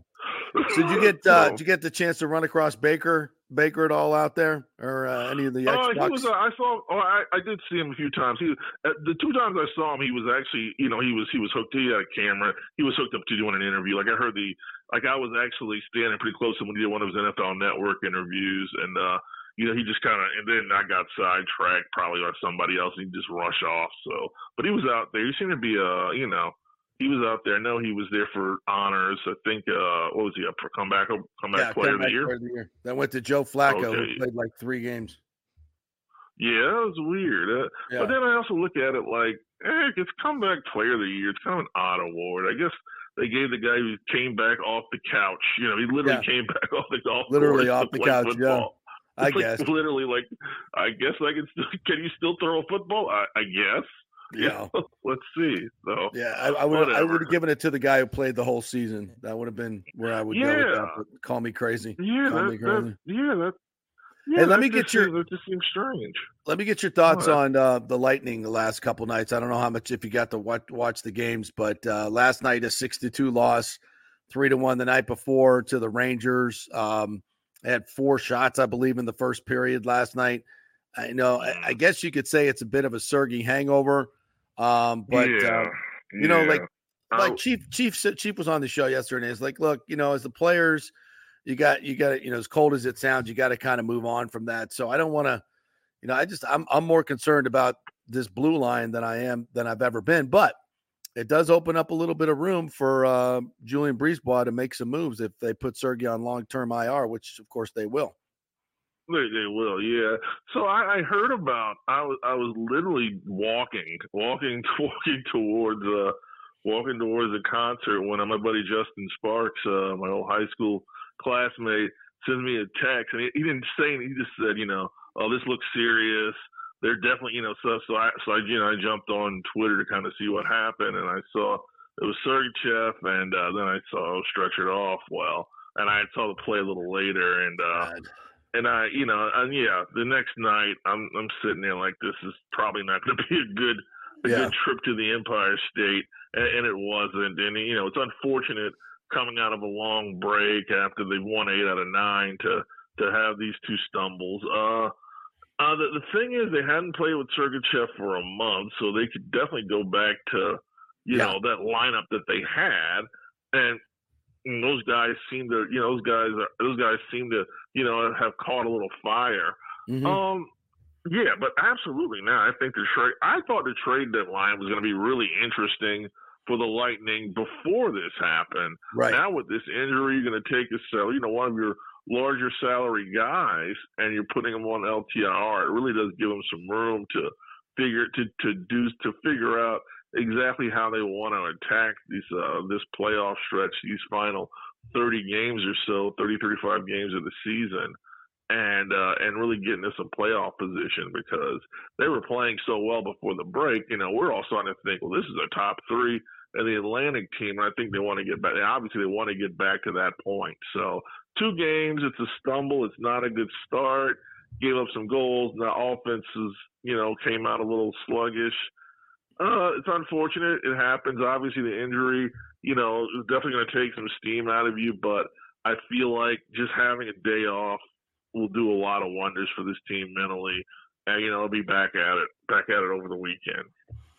Yeah, I hope so. I think it does open up $8.6 million now for Brisebois to go out and find maybe a defenseman, something that fits right into what they need, an older, maybe a guy who brings in a little grit and a little fire. And I think they make the move. I think it becomes really, really interesting. And the fact that they were playing good hockey without Sergei, I mean, we hate that happened to him. It sucks. What he wrote on Instagram was heartbreaking almost to read. But look, we send him the healing vibe. Bolts Nation's behind him. He'll be back. He'll be fantastic next year. But for this season, it opens up an opportunity now for this Lightning team to make some moves and improve themselves at the deadline. And I think they need to do it. And I think they will. And Julian Brisebois is gonna, the one thing he learned in his first year at GM when he didn't make any moves is never not make moves. Exactly. So do something. He's gonna be doing something. He's gonna be doing something on the trade deadline, and we'll be there to see it. And that's the thing. And really, in hockey, that's what you want. You want a GM that's not afraid to make moves. He like we said, the first year in 2019, he decided to stand pat. I think he realized that will never happen again. He'll always be figuring out something. Yeah, I wanted to ask you about the on the topic of the deadline. I could be off base here, but all these like guys that came up from Syracuse and they've had varying degrees of success. It seems like the only one that's like around full time now is Lilleberg there on the back end. And I'm curious. I mean, am I reading it wrong that potentially, and especially the Sergachev injury opens this up, he's playing right now and maybe they're, dare I say, showcasing him a little bit to the rest of the league, because now we see this guy clearly could play. But again, if you're trying to win Stanley Cups, you probably need more experience back there, and he could be part of a trade package, I guess, if you say. It's a tricky, and it's a good question, Nick, and it's a tricky balance. You have to figure out a couple of things, I think. One, you want to figure out where you're deepest at on your line, on your blue line. Do you have enough guys on the left side to be able to trade a young guy? Do you have enough guys? You need more guys on your right side. What do you need? What do you have? More importantly, you have to look at the now. And the one thing that Julian always has to do with this team and their tricky cap situation is look at the now and look at the future. You can't trade with so many small salary guys that are NHL ready, because you need those guys. Those guys are going to get you through the 2-3 year period when you get contracts that are coming up off the books, or contracts that they can survive. I mean, top teams run heavily on having those few young guys that are playing for around the minimum, that you don't have to worry, that have those years of arbitration, that you're not worried about putting up big salary numbers on them just yet. So this is a situation where he's got some money freed up due to a bad injury, but that money's not going to be there past this year. You know, it's going to go away once this year goes away. So it's a delicate balance to say, you know, where, you know, what prospects are you interested in trading for what will probably be more of a 1-year rental, maybe a 2-year guy. And if it's the right person, obviously you make the move because it could be the difference between winning another cup or competing for another cup and getting out in the first round. But it's really that delicate balance that he has to do. You understand that you do need some young players that, you know, it's something they've talked about. It's something that was really, you know, for like 2 weeks ago, we're looking at as, wow, this is a great advantage for the future to have these young guys that are getting NHL time that look like they can play in this league, they can develop in this league, and they're going to be doing it on smaller, you know, on a small salary number, which, you know, helps out a ton when you got guys like Stamkos who you need to re-sign. Right. You know, Victor Hedman you're going to want to re-sign in a year from now. So, you know, it's all the salary numbers they're just really, it's just like I said, it's a really delicate balance. So he's looking at all of those things. When you make trades this time of year, you're looking at this year, you're looking at next year, you're looking at 2 years down the road. How does this trade affect my number for the next 3 years? So. Yeah, there's a lot that's going to go into it, but I agree with you. I think Julian definitely this kind of forces his hand to do something, and I'm sure, and we have to kind of recognize as well that, you know, the having ownership behind you saying, yeah, if you want to go spend, you know, add to the payroll, you know, it ain't cheap and it costs money, and a lot of organizations the raise don't do things like this. This team will push the limits of they'll push the limit of the salary cap. They've shown that. They'll do it again. That's what, you know, that's how they want to live right now. They understand that you just don't have, you know, as he said before, there's just not enough. There's just maybe any team has just a few opportunities over a long span where you've got this many high quality players on the roster at one time. And it's important just to fill them out with guys that can help you win in the playoffs. So that's, you know, they're going to push the limits of this thing while they can, but they also know that, you know, some guys like Stamkos and Hedman, you are still playing at a high enough level to where you want them to be. You want them to be around for, you know, several more years, and then you've got some young guys that are, you know, that you're hoping are just really, you know, obviously Point and Hagel are getting into their big contract terms that you hope are really going to be, you know, Braden Point's going to be, you know, close to a 100-point guy a season, and Brandon Hagel's going to be a 75-point guy each season. They're going to be top-line players. So it's a lot going on with this team, and we're very lucky to have so much talent, both veteran talent, younger talent, guys that are hitting their prime, you know, guys on the defensive end, guys at forward, an MVP candidate in Kucherov, by the way, who was amazing in the All-Star game. I loved it. I really do.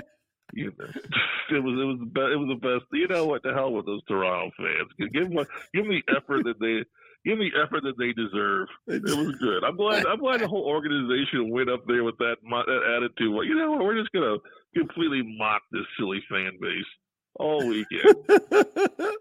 Yeah, and they did it well. That was a hell of a troll job. Hey, do you want to weigh in with Nick on this Cody Crybabies and The Rock and the whole thing? I know you got an opinion on this. I'll say this: as someone who's followed it for long, that was a really good piece. I got home and I watched it because all I saw was a little piece on Instagram while I was flying, and I'm like, well, you know what? I'm not going to spoil this. I'm going to watch it, see what the heck happens. It was a good piece of business. It really was. It really worked out. But they had to figure out how to get out of a. You know, how to make some chicken salad out of this that turned into, you know, something they probably didn't fully expect. And they also are trying to get people's mind off of some legal things that are happening. Yeah. I totally forgotten about that stuff. Yeah, you're right. Exactly. That was the point. You know, it's like if you can get it past the Vince stuff and say, hey, this has kind of got funny. You know, it was, you know, now, you know, you got kind of a new look. I looked at it. I got a lot of enjoyment out of it. I was like, all right, these guys are still they still got it. They're still figuring out how to turn a situation that could have been a hairy one into a good one that's got people asking what's going to happen next. Yeah. That's fun. That was fun. It was a lot of fun. I enjoyed it. I will say that. I had a big smile on my face. And I like The Rock when he's a bit of a jackass, too. He's far more entertaining. He's good at it. I was really good good at at say, it. It's like my take on this last night. You said good piece of business. It's exactly what I tweeted. I was like, tremendous piece of business. And call it a pivot, whatever you want. At the end of the day, I think WrestleMania has even more hype to it now, Corey. Because of what they did. I might even watch that. Right. now. JP's even invested in it a little bit now. Yeah. I like the the strategic alliance here with the NFL. Now, they're both scripting their seasons now. I think it's perfect. Yeah, the NFL script has worked pretty well this year, But I don't know if do you think they really wanted the San Francisco, you think they ever wanted the quarterback to be like the 14th best player on the team? I don't know if that really works into the script every time. I guess it could rewrites. It could, Here we go, Cam Newton. He's not the 14th best player on the team. I'll tell you that right now. Is that what you're saying, Corey? Is that what you're saying? Are you saying Brock Purdy's the 14th best player on the team, Cam Newton? Is that what you're saying? Are you wearing a grandma hairnet at the same time that you're saying that? All right, fine. 9th best player on the team. He won me some points after the Lions comeback. No, that's not saying he's bad. No, wait a second. It's part of the script, bro. Listen, part of the script. That's not saying that he's done a bad job. That's not saying that he's done a bad job. It's not saying that he didn't have a heck of a game, the championship game. It's just saying that, he throws that ball high over the middle and gets away with it a lot. You look at these last two games. You look at some of the stuff he's done in the first half of those games, and it's like, man, somebody calls it, he throws a lot of hospital tabs. I thought that was kind of funny, but I just said, man, he gets away with throwing that ball high over the middle more than he tight should. Window thrower in the game. He is, Corey. He has played. I'll give you this take. He has played the position in the regular season better than any other quarterback in the NFL over the last 2 years. Brock Purdy has. And I don't. In the regular season, okay. And by the way, in the playoffs, he's 4-1. 4-1. No, I give him full credit for what happened. I mean, as much as I want to, I both give him credit for what happened in the championship game for coming back, and Dan Campbell for not being an adult in the room. So I think both things happen, but the not taking the field goal when you're up 24-10 is the goofiest thing ever. It's like, why do you want to let this team have an opportunity to stay on schedule? But I mean, let's see. I mean, is he good? He's done a good job. I think. Is he? Here's the thing. If with other teams, it's unquestionable. Like, we got to the final four teams. Patrick Mahomes is clearly the best player in the Chiefs. Best, no doubt. You're just Patrick Mahomes. They're probably 6-11 without him. Lamar Jackson, we know what he means to the Ravens. Maybe the Lions, maybe you can say, St. Brown is a little better than Goff. Maybe you can say Hutchinson, but Goff is a top 3 guy. I can name like 7 49ers that they need. Name them. All right. Name them. All right. First of all, McCaffrey, Debo, Kittle. Let's see. On defense, Bosa, Greenlaw. Who's the other dog on linebacker? I can't even think. Warner. Yeah. Thank you. Yeah. There we go. There's 6. All right. Fine. Kyle Shanahan, 7. Boom. I guess Trent Williams is 8. I guess Trent Williams is 8. Yeah, Trent Williams is probably in it. But that's a credit to the Niners. They're a stacked team. They're so deep. It's easy to find quarterbacks. It's easy to find quarterbacks to be with top the lead 5. singer and the Pet Shop Boys. I think it's pretty cool. They can go out there and win with the lead singer of the Pet Shop Boys because they've got so many players on the squad. And he's done a good job. He's done a great job at running Kyle Shanahan's offense. I do wonder, and it's going to take here's the thing. Blasphemy. Tom Brady wasn't the best player on the Patriots their first Super Bowl. He wasn't. Guy threw for $149? Yeah. He got a whole hell of a lot better over time because he worked his ass off and he was a great talent. So we might be seeing the same thing. We really could be. I don't know. That's the great thing about the Super Bowl. I don't know. And I will tell you this: he's better than Jimmy Garoppolo. That's why he's on it. He's better. He's better. He pushes the ball down the field more. He's more mobile. He won't get injured by you just putting the shoulder to shoulder on him. So I think he's a lot better than Garoppolo, and he's what they needed to get back there because that team's loaded. Blasphemous. Absolutely blasphemous. You can what, find. I'm saying he's better than Jimmy Garoppolo? No, you're saying that he's the 14th best player on the team. It's quarterback. It's not that easy to find guys that do what he do. So it's that easy to find guys that can. How many quarterbacks in this league do you think you could plug in there? You think Baker Mayfield is as good as Brock Purdy? Yeah, I think Baker Mayfield's a better quarterback than Brock Purdy. Oh. Well, on that team, with that offense, with that guy calling plays? Are you kidding me? I think Jordan Love could go in there and do that. You think Jordan Love can go in there and do that? Are you serious? I don't think so, no. Not until I see somebody – not until I see somebody do it. Not until I see somebody do it. I think you're – look at the – We saw Jimmy Garoppolo do it. Not at this level. Not at this level. Jimmy Garoppolo got to the same Super Bowl that this guy's getting to. Like they both reached the same exact point right now. The difference is Brock Purdy has to win it. I think he's better than Jimmy, but they've done the exact same thing. All right, we'll see. I mean, that's why they play the game. The 49ers have made the championship game like 5 or 6 times since 2011. Like they've been at this spot for a while. Mm-hmm. Yeah, they have. A lot of it has to do with those players that you mentioned. I agree, 100%. Yeah, they're a good football loaded team. roster. Yeah, for a while. So I want to. I mean, that's it. But the good thing is, like I said, Tom Brady wasn't the best player in the Patriots when they won their first Super Bowl. No. He was far from it. But he won a Super Bowl, and he learned. And by winning that, he became addicted to winning, which made him addicted to being, the GOAT. I don't think you're giving Brock Purdy enough credit for seeing the field, being able to throw with anticipation and accuracy, tight window throws, being athletic enough to get out of the pocket and make big plays. I don't think you're giving enough credit for that. I give him credit for two very good second. I give him credit for 2 very good second halves in the playoffs this year. He came back against Green Bay, had a hell of a drive late, something that Josh Allen couldn't do. So I give him credit for that, first of all, that he actually took his team on his back when they were down late in the game at home, won the game. And I give him a hell of a lot of credit for the Lions game for just using his feet, doing it. But again,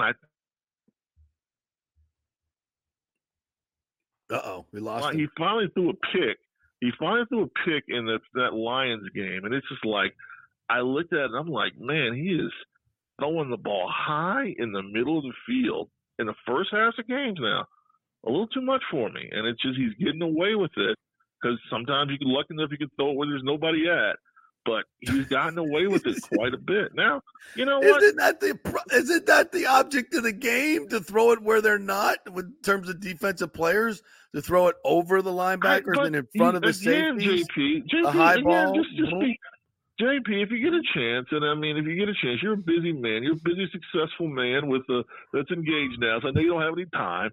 Just if you can watch those 2 first halves, just watch them with just kind of scan through them real fast if you got them.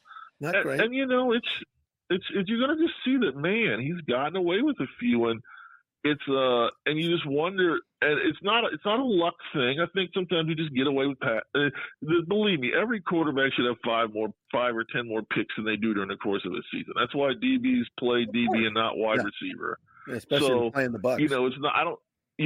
So it's just you just wonder, is he going to get away with it? And I don't dog him because I'm not a fan. Don't think I'm not a fan of the guy. There's some people that just don't like him. 21-5 now. He's 26 games of that's a big sample size. So he's not getting away with it anymore. He's a good player.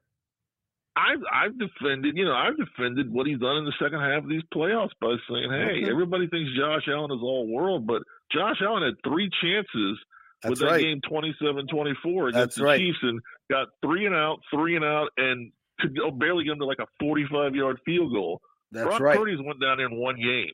So, hey, I can do it. I don't want to sit there and stare down defense in the I'll eye. be rooting for the Niners, but I think Patrick Mahomes, if he has the ball last, is going to get the job done because that's the way they script it. Yeah. And Taylor comes on to the field, and with Mr. Pfizer, and they have a big Rock shows up. They can. Roman Reigns shows up. COVID shots. Roman Reigns comes up. He's probably gonna, he's gonna spear Christian McCaffrey because his contract's running out. They don't need him anymore for this. Taylor's gonna jump on stage with Usher in her '87 jacket. Yeah, it's all in the script, bro. And everybody's gonna go, Taylor's here! Oh my God, she's here! With her 4 Album of the Year awards. Yes, that's right. I think the best part is they're wearing Chiefs gear that was designed by the 49ers fullback's wife. Yeah. Like, I don't now know. She's got to deal with the NFL. Yeah. Now, if I'm Kyle Eustace, I'm telling you can't make no more gear for them. Not this week. No, she's got. You got to take the stitches. You got to take the stitches out of your hand. I love it. Fantastic. All right. Thanks, Corey. You're the best as always. Great stuff. Even if you're wrong. Absolutely, man. I love you, brother. Check out an act. Check out an act if you get a chance. I know you'll be out there soon. You got to. Yeah. And everybody. How much was the ticket? Super Bowl. Tickets were not cheap. They ran about $480 a pop. Wow. Worth it? I guess worth it. Maybe. Absolutely. One, I don't have another life that I know about, so I'm cool with there it. you go. You know? Absolutely. If making memories is what life's all about. It's worth it then. Absolutely. Absolutely. You can't what else are you going to spend it on? A steak? Yeah, exactly. That's what a burger and 2 beers cost you down on the Strip. So might as well. Absolutely. Exactly. It was either that or like an appetizer at Smith and Walensky's. Right. What do you want? Exactly. But you eat them and they're gone. No memories whatsoever. Exactly. Bacon wrapped shrimp weren't even that good. All right, my friend. Exactly. Great to chat with you. We got to take a break. Take care. We got to get to the comments section here as well. There's some good comments coming in, so I got to get to those. We'll take a quick break. We'll come back on the other side. Don't forget the Golden Diamond Source is the place you need to be. It's Valentine's Day. They got specials all over the place. If you're going to get engaged, you've been thinking about it, pull the trigger. Head on over there and tell them, here's my budget.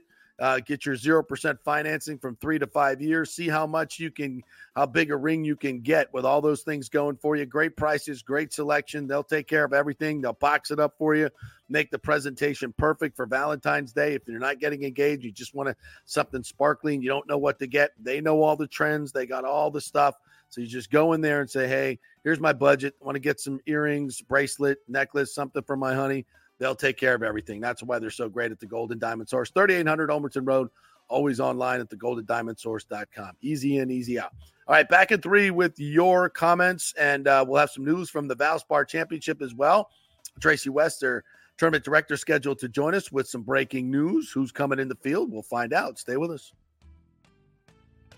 JP here for the Jeeves Law Group, Jeeves. Call for a free case evaluation, 888-9-JEEVES. That's 888-9-JEEVES. We're local, we're trusted. The law firm brings over 80 years of combined legal experience focusing on clients in Tampa Bay, the state of Florida, and national class action cases. If you're injured, get that free case evaluation, no cost to you.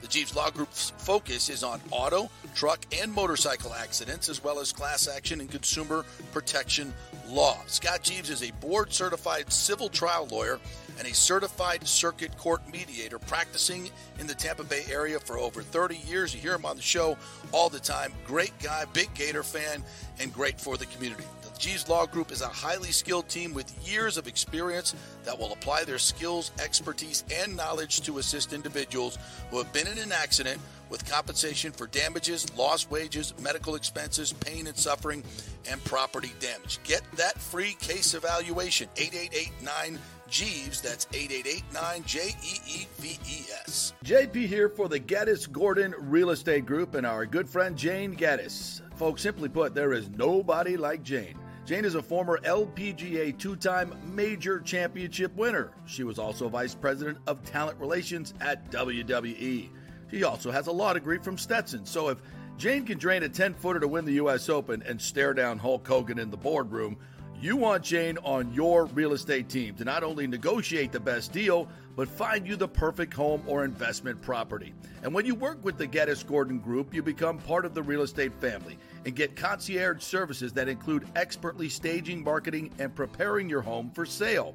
Advice on golf properties. Hey, you might even get some golf tips. Many of their clients become friends long after the sale or purchase is completed. It's all part of the deal. So if you're looking for that perfect home or investment property or try to get top dollar for your home, go with Jane Geddes and the Geddes Gordon Group, because there's nobody like Jane. Call 813-485-6808 or go to geddesgordon.kw.com. That's GEDDES Gordon.kw.com or call 813-485-6808. JP here for my good friends at Italiano Insurance, and they did it again. Once again, Italiano Insurance stepping up with the best customer service. I was in a bind. My old insurance company, my auto insurance, jacked up my rates, so I called Charity at Italiano Insurance, and she stayed till 9:30 at night until she got my insurance done. And guess what? She searched all these companies for me. I didn't do the work. She did. Saved me $1,000 on my annual premium. $1,000, folks. That's real money. And that's what you get at Italiano Insurance. Great customer service. And here's another note for you, by the way, with hurricane season up. 40% of people in Florida are underinsured. That means if you have something happen during a hurricane and you need replacement costs, you're going to get 40% less than you deserve. Can't let that happen. Call the folks at Italiano Insurance and get them to help you out in both those regards. They will save you money and keep you insured properly. That's 813-877-7799. Great folks in the community, been doing it for over 60 years. Italiano Insurance, 813-877-7799. Let's go. Right now, back to the show on FanStream Sports. All right, welcome back to the JP Peterson Show. We're going to have some breaking news coming up from the Valspar Championship in just a little bit with Tracy West, tournament director. But first, my man Nick Geddes has to respond to that blasphemy that Corey Long was just spewing over here about Brock Purdy. You know, I'm just so over the Brock Purdy detractors out there. I'm so over it because he's not your favorite quarterback. He's not visually appealing to the eye to you. You know what he is, JP? He's the people's winner. Quarterback. That's right. And I don't think Baker Mayfield is better than him. I don't think that's a hot take. But you know what? Him and Baker have a lot in common because they are not what the standard NFL quarterback looks like, and they both have gone on to have success. Brock Purdy looks like he dresses at Kohl's, okay? That's right. And by the way, I'm okay with that. There's nothing wrong with Kohl's. There's nothing wrong with Kohl's. I shop at Kohl's. Hell, this I'm wearing this right now. I got this from Sam's. I Sam's Club got reward points like Kirk Cousins at Kohl's. Exactly. There ain't no shame at all shopping at Kohl's. That's what Brock Purdy looks like. He doesn't have the liveliest arm. He doesn't have the physical attributes. But you know what he does have? Not dating Taylor Swift. But you know what he does have, JP? He's got a 21-5 record as a starting quarterback in the NFL. Should be 21-4, by the way, because he freaking injured his arm like on the second drive of the championship game. So that shouldn't count as a loss, in my opinion, for his record. So you know what? Screw it. He's 21-4. He makes more high-level throws than anybody else in the league. The tape shows that. Sorry that you just want to get caught up in narratives, but the tape shows he makes high-level throws, very difficult ones. He pushes the ball down the field, actually more than anybody in the entire National Football League, including all your favorite quarterbacks. But I have to hear on and on and on about, well, any quarterback in the league can go there and do the same thing. You don't know that. Football is not that simple, and everybody always loves to say, well, if you put Justin Herbert in his situation, they would win the Super Bowl every year. I don't want to hear about Schmerbert, okay? You don't know that? That dude was a top 5 pick. He's 30-32 as a starter, and we propped this guy up. We paid him $60 million like he's so gold. What, because he could throw a football 80 yards? Nonsense. Brock Purdy is a very, very good quarterback in the National Football League, and you know what? I was going to pick the Chiefs to win the Super Bowl. I was. But you know what? Corey Long has changed my mind. I am riding with the people's quarterback, okay? The people's quarterback. I love it. His name is Brock freaking Purdy. I love it. The pride of Iowa State, baby. The pride of Iowa State, baby. Go Rocco Clones. Beck's the next one in line. That's right. Damn right. Yeah, listen, we're going to be talking golf here, so might as well get the Super Bowl picks out there now. It's hard not to pick Patrick Mahomes. It's so hard, but I just can't I can't do it. I just can't do it. My gut just will not allow me to do it. I'm in the John Lynch camp. I'm rooting for Brock Purdy. I'm rooting for the 49ers. I'm sorry. I just can't take any more of the Mr. Pfizer and Taylor and Pat Mahomes and State Farm and all the freaking commercials. I'm done.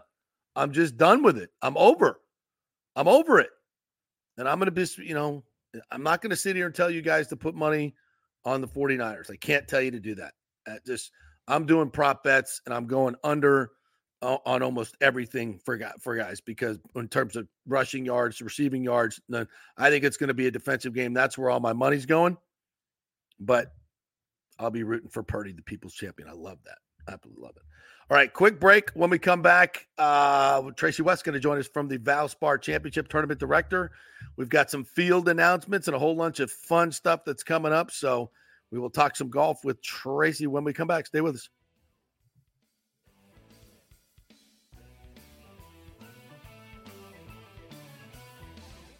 JP here for the Geddes Gordon Real Estate Group and our good friend Jane Geddes. Folks, simply put, there is nobody like Jane. Jane is a former LPGA two-time major championship winner. She was also vice president of talent relations at WWE.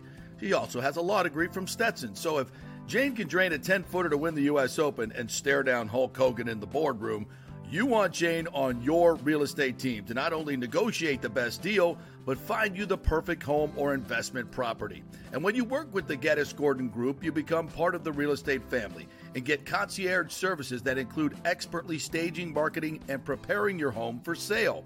Advice on golf properties. Hey, you might even get some golf tips. Many of their clients become friends long after the sale or purchase is completed.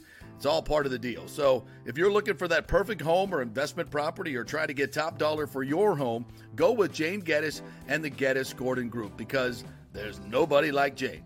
Call 813-485-6808 or go to GeddesGordon.kw.com. That's GEDDES Gordon.kw.com or call 813-485-6808. All right, this is for all you guys who don't want to go to the gym and do 5,000 crunches. At Bay Area Modern Medical Center, you can get on the new True Body machine where you can reduce fat and tone up your muscle. It's like doing 54,000 crunches in just 15 minutes. Define your body as you see fit. True Body offers personalized muscle stimulation that delivers the equivalent of those 54,000 crunches in just 15 minutes. Just get in touch with them at Bay Area Modern Medical Center, BAMMC.com. Chris Lugo and the team over there will set you up on True Body and get amazing results. Non-invasive with comfortable and little to no pain and zero downtime. You can isolate and target those areas that you want to improve and treat multiple areas simultaneously. It's an amazing machine, so check it out at Bay Area Modern Medical Center, BAMMC.com. Is getting a home equity line a good idea right now with rates so high? Well, I put that question to my good friend Scott Fitzgerald at American Mortgage Services, and he says it all depends on where you're at financially. Many of us with ridiculous inflation have been charging up those credit cards, right? At 29% interest, hoping to catch up, but that ain't happening. Those interest payments are killing you. So yes, a consolidation loan and tapping into that crazy equity in your house is a great idea. That strategy can drop your monthly nut by thousands of dollars and stop wasting money on those interest payments. Fitz, the mortgage guy, has done thousands of loans for the past 25 years in Tampa Bay. Just did one for a former colleague who was a manager for a big bank mortgage division. He knows Scott is an independent broker and can get him a way better deal than at his own big bank. AMS Tampa has way lower overhead and gives you the savings. So if you're worried about fees and closing costs, have the free consultation with Scott and look at the actual numbers. It may shock you what he can do. Be smart. Stay one step ahead. Email Fitz at scott@amstampa.com, scott@amstampa, or call 813-294-7595. Scott Fitzgerald, MLS 386722. American Mortgage Services, 1000 North Ashley Drive, Suite 1020, Tampa First. Let's go. Right now, back to the show on FanStream Sports. Peterson Show. We love golf. We always talk golf here, and we love the Valspar Championship, our hometown PGA Tour event, and the tournament director of said event joins us now, the great Tracy West. And Tracy, good morning to you, and congratulations on being named best of the best in the PGA Tour for Fans First, being the great Fans First event that you guys are. How are you? Congratulations. I am doing very well, JP. Thanks for having me on. And we'll take those congratulations. Basically, the PGA Tour has winter meetings like all the other professional sports have annual meetings, and they give out about 8-9 different awards. But the one you really want to win is the Fan First PGA Tour tournament, and we were luckily the recipient of that in December. So we're very proud of it. Well, that just further solidifies what we already knew, that you guys do a great job bringing in the crowds. It's not just about golf; it's about so much more. Especially the Saturday night concert, Cole Swindell this year. You've had the great Toby Keith, who tragically just passed recently, but it's about making memories, and made a lot of memories with Toby Keith, Rascal Flatts. Who else have we had? Who's who of country music there. Pretty cool stuff. Darius Rucker. Darius Rucker last year. We've had Brad Paisley. We've had the Van Perry. So Jake Owen. So we've had some great acts, and to have Cole Swindell follow up Darius, we're really excited about that, and people are excited. So if they buy a Saturday tournament ticket, they get to go to that concert for free, and it happens right after play on Saturday. One of the great perks at the Valspar. All right, do we have any updates on the field today? What? Well, we might have a really fun thing to share with you. Are you ready? Yes. We have a drum roll? Yes. Okay. High tech here. Yes. Here we go. Jordan Spieth. Jordan Spieth. Awesome. He's one of the go ahead. Yeah, won in 2015. So our 2015 champion, and really, truly a fan favorite here. Tampa Bay, when he won, and, early in his career here, we kind of adopted him as one of our most favorite players here in on the PGA Tour, and he's very consistent in trying to play us almost every year, and so he's coming back. So that's our big announcement for today, and he's joining some other great guys that we're really fortunate to have some really nice early commitments. We've had Patrick Cantlay has committed. It's the first time he's played us since 2017. Yes. Cam Young committed a couple weeks ago. He's first time he's playing us. Xander Schauffele. Xander has only played us a couple times in the last X number of years. Get that? X number of years. And I so those are some of the early commits, including Sam Burns, two-time champion. Certainly Taylor Moore coming back as our defending champ. Tommy Fleetwood. List keeps building, JP. We're actually really excited, and we've got another 5 weeks to go, and I've got a ton of other really good verbals and strong indications that other guys are going to be playing. So if this happens, we're going to have one of our strongest fields in quite some time. Sans Tiger, obviously. People get excited about that, but we're really excited. Well, Tiger is playing a little bit here and there. He will be playing next week at the Genesis. That's right. I heard that. I would not hold your breath for here. Okay. All right. Just chatting. Never know. You never know. It's close by. He doesn't live far away. No, but this is going to be another tremendous field. And I know we got a lot of new venues, hospitality venues. You guys add stuff each and every year. So tell me a little bit about some of the new things you got cooking. Yeah, we do. We actually have two new shared hospitality venues. So the first one is called the Deck's Deck, and it is out by our 11th green. We used to have two hospitality facilities there, private hospitality facilities. We're not going to do those, and we're going to make it a shared hospitality, so people can buy a ticket. It's a $250 ticket, $225 or $250 depending upon the day, and includes open bar, all you can drink, and then food for purchase. Great views of the 11th green as well as the 12th tee, and it's going to be a really fun, cool build. Nice. And then we have our most premium ticket that we've ever tried to do.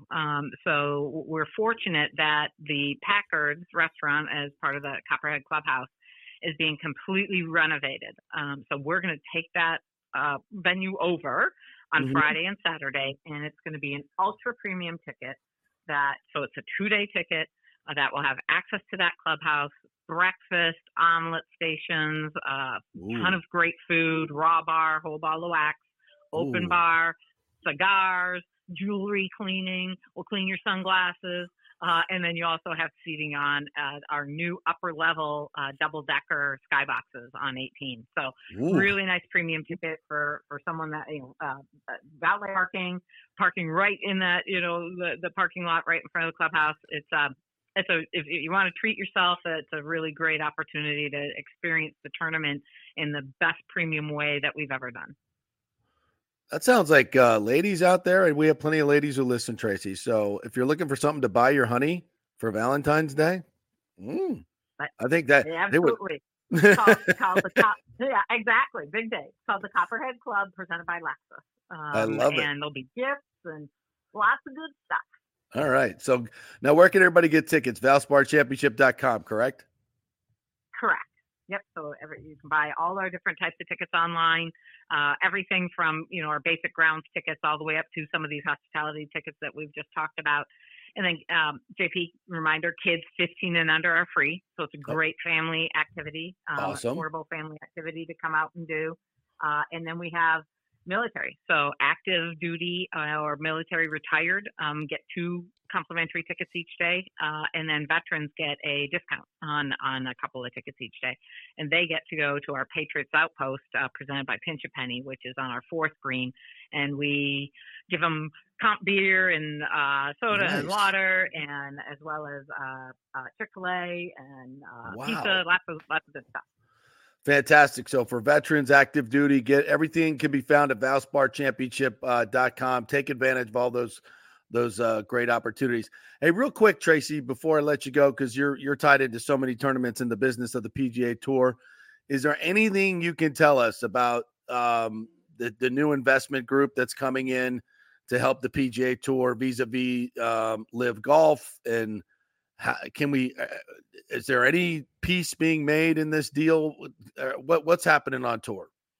Yeah, absolutely. So basically the PGA Tour is creating a commercial side of their business called PGA Tour Enterprises.